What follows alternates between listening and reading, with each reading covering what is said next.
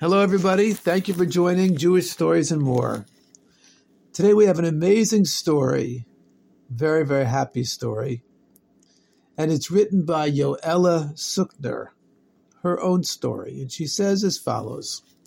She says she was born in Paris, France, in 1965 or so, and when she was 16, she decided to go to Eretz Yisrael and to live on a kibbutz, to make Aliyah.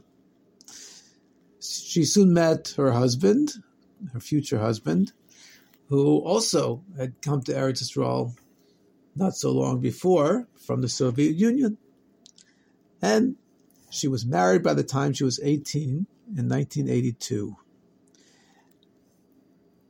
Very quickly she realized that she was not going to have an easy time having children. She had certain medical issues, and she had to undergo what's called fertility treatments. Very, very difficult treatments for women that do not easily become pregnant. And it took years, a lot of disappointments. But finally, one time it did happen. After 4 or 5 years, she was able to have a baby, healthy, normal little boy. Well, not long after that, her parents moved from France to Eretz Yisrael.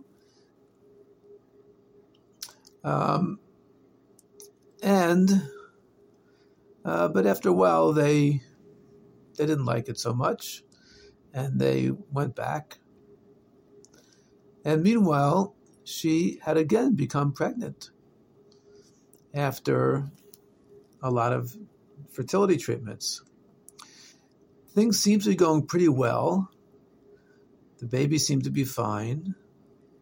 But then, when it came time for the birth, the midwife said that the baby's obviously having physical difficulties. They did a lot of tests. They realized that the baby was going to have very, very difficult health situation.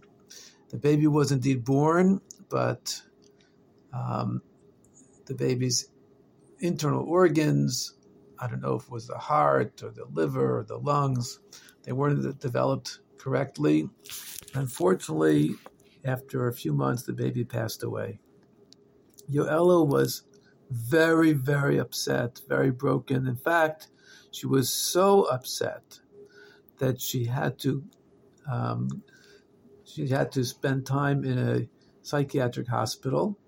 She was completely unable to function normally, and she spent quite a long time there.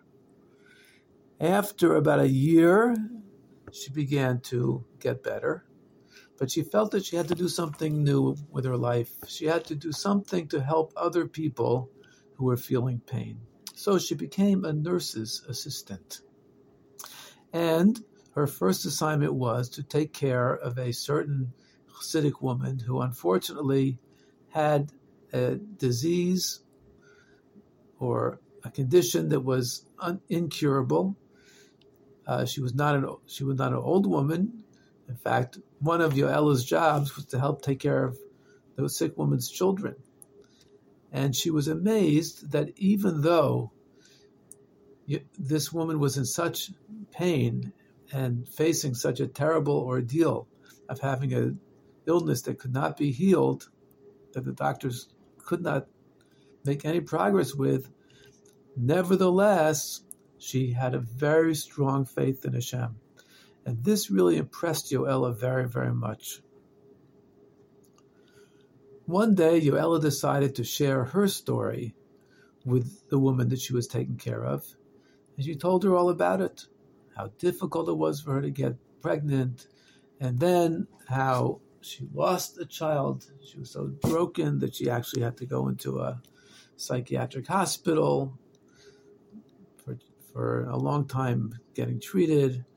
And it was taking so long, she was finally beginning to recover, but still, it had been a terrible, terrible ordeal. And so the woman that she was taking care of said, well, have you ever heard of the Lubavitcher Rebbe? So, of course, Yoela said, everybody in France, all Jewish people in France have heard of the Lubavitcher Rebbe, but I never had a connection to him. Well, write a letter to the Rebbe, said the woman. How could that help? Yoela said. He's sitting in New York. He's learning Torah. What's he going to do? This is a medical issue. Nevertheless, and the woman helped her write a letter, and she sent it off to New York, to the Rebbe. Sometime later, when she came in one day to help, when Yoela came in to help the woman who was sick, was very happy. She said, look, here's a letter from the Rebbe. Go wash your hands the way I taught you, and you'll sit down and read the letter.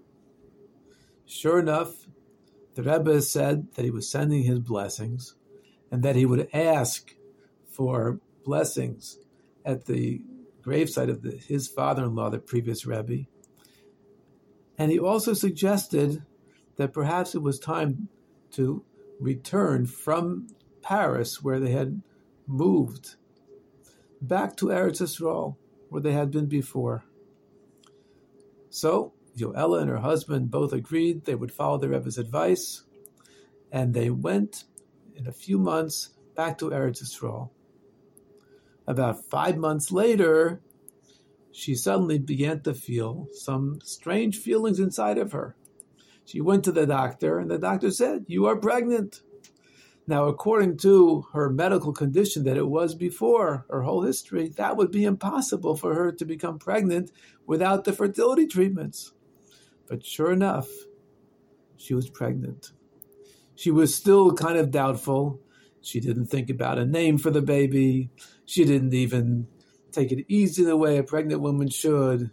She just kept doing the same kind of schedule. She didn't watch carefully what she was eating and so forth, because she was not really trusting that things could possibly turn out good for her. But Baruch Hashem, she went to the hospital to give birth, and the birth was normal, and she heard the baby cry. And the midwife, the doctors, nurses, all called out Mazel Tov, and sure enough, a beautiful, healthy baby.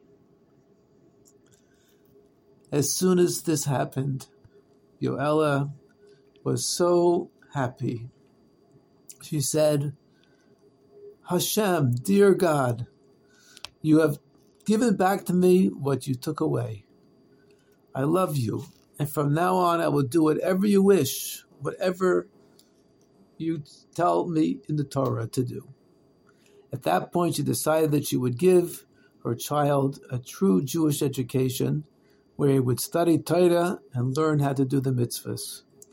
And at that moment, Yoela writes, I had a very deep sense of love for the Rebbe, in whose zuchus, in whose merit my dream of having a child had been realized, had come true.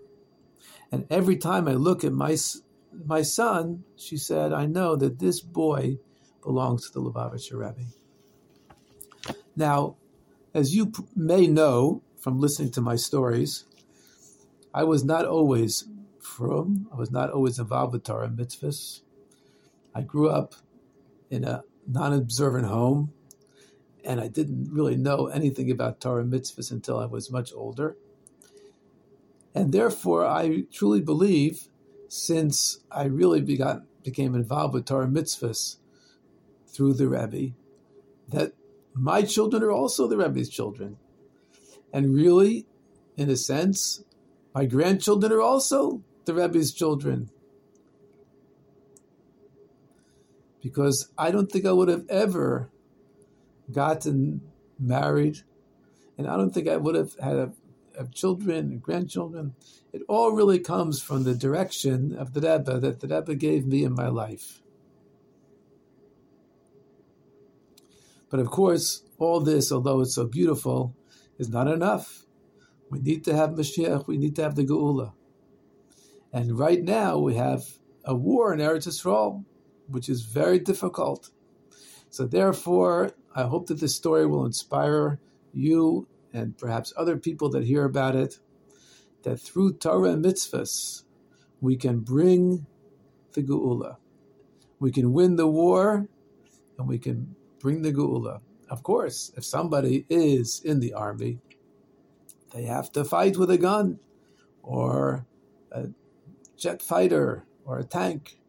But for we who are not in Eretz Yisrael, we also have to fight.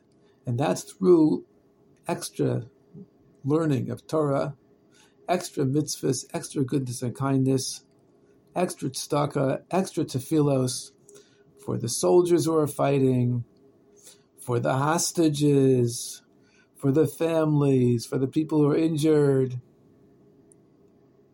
and also Ibadul L'chaim for them, for the souls of those people who unfortunately have died in the war. May Geula come immediately. Thank you very much for joining Jewish Stories and More.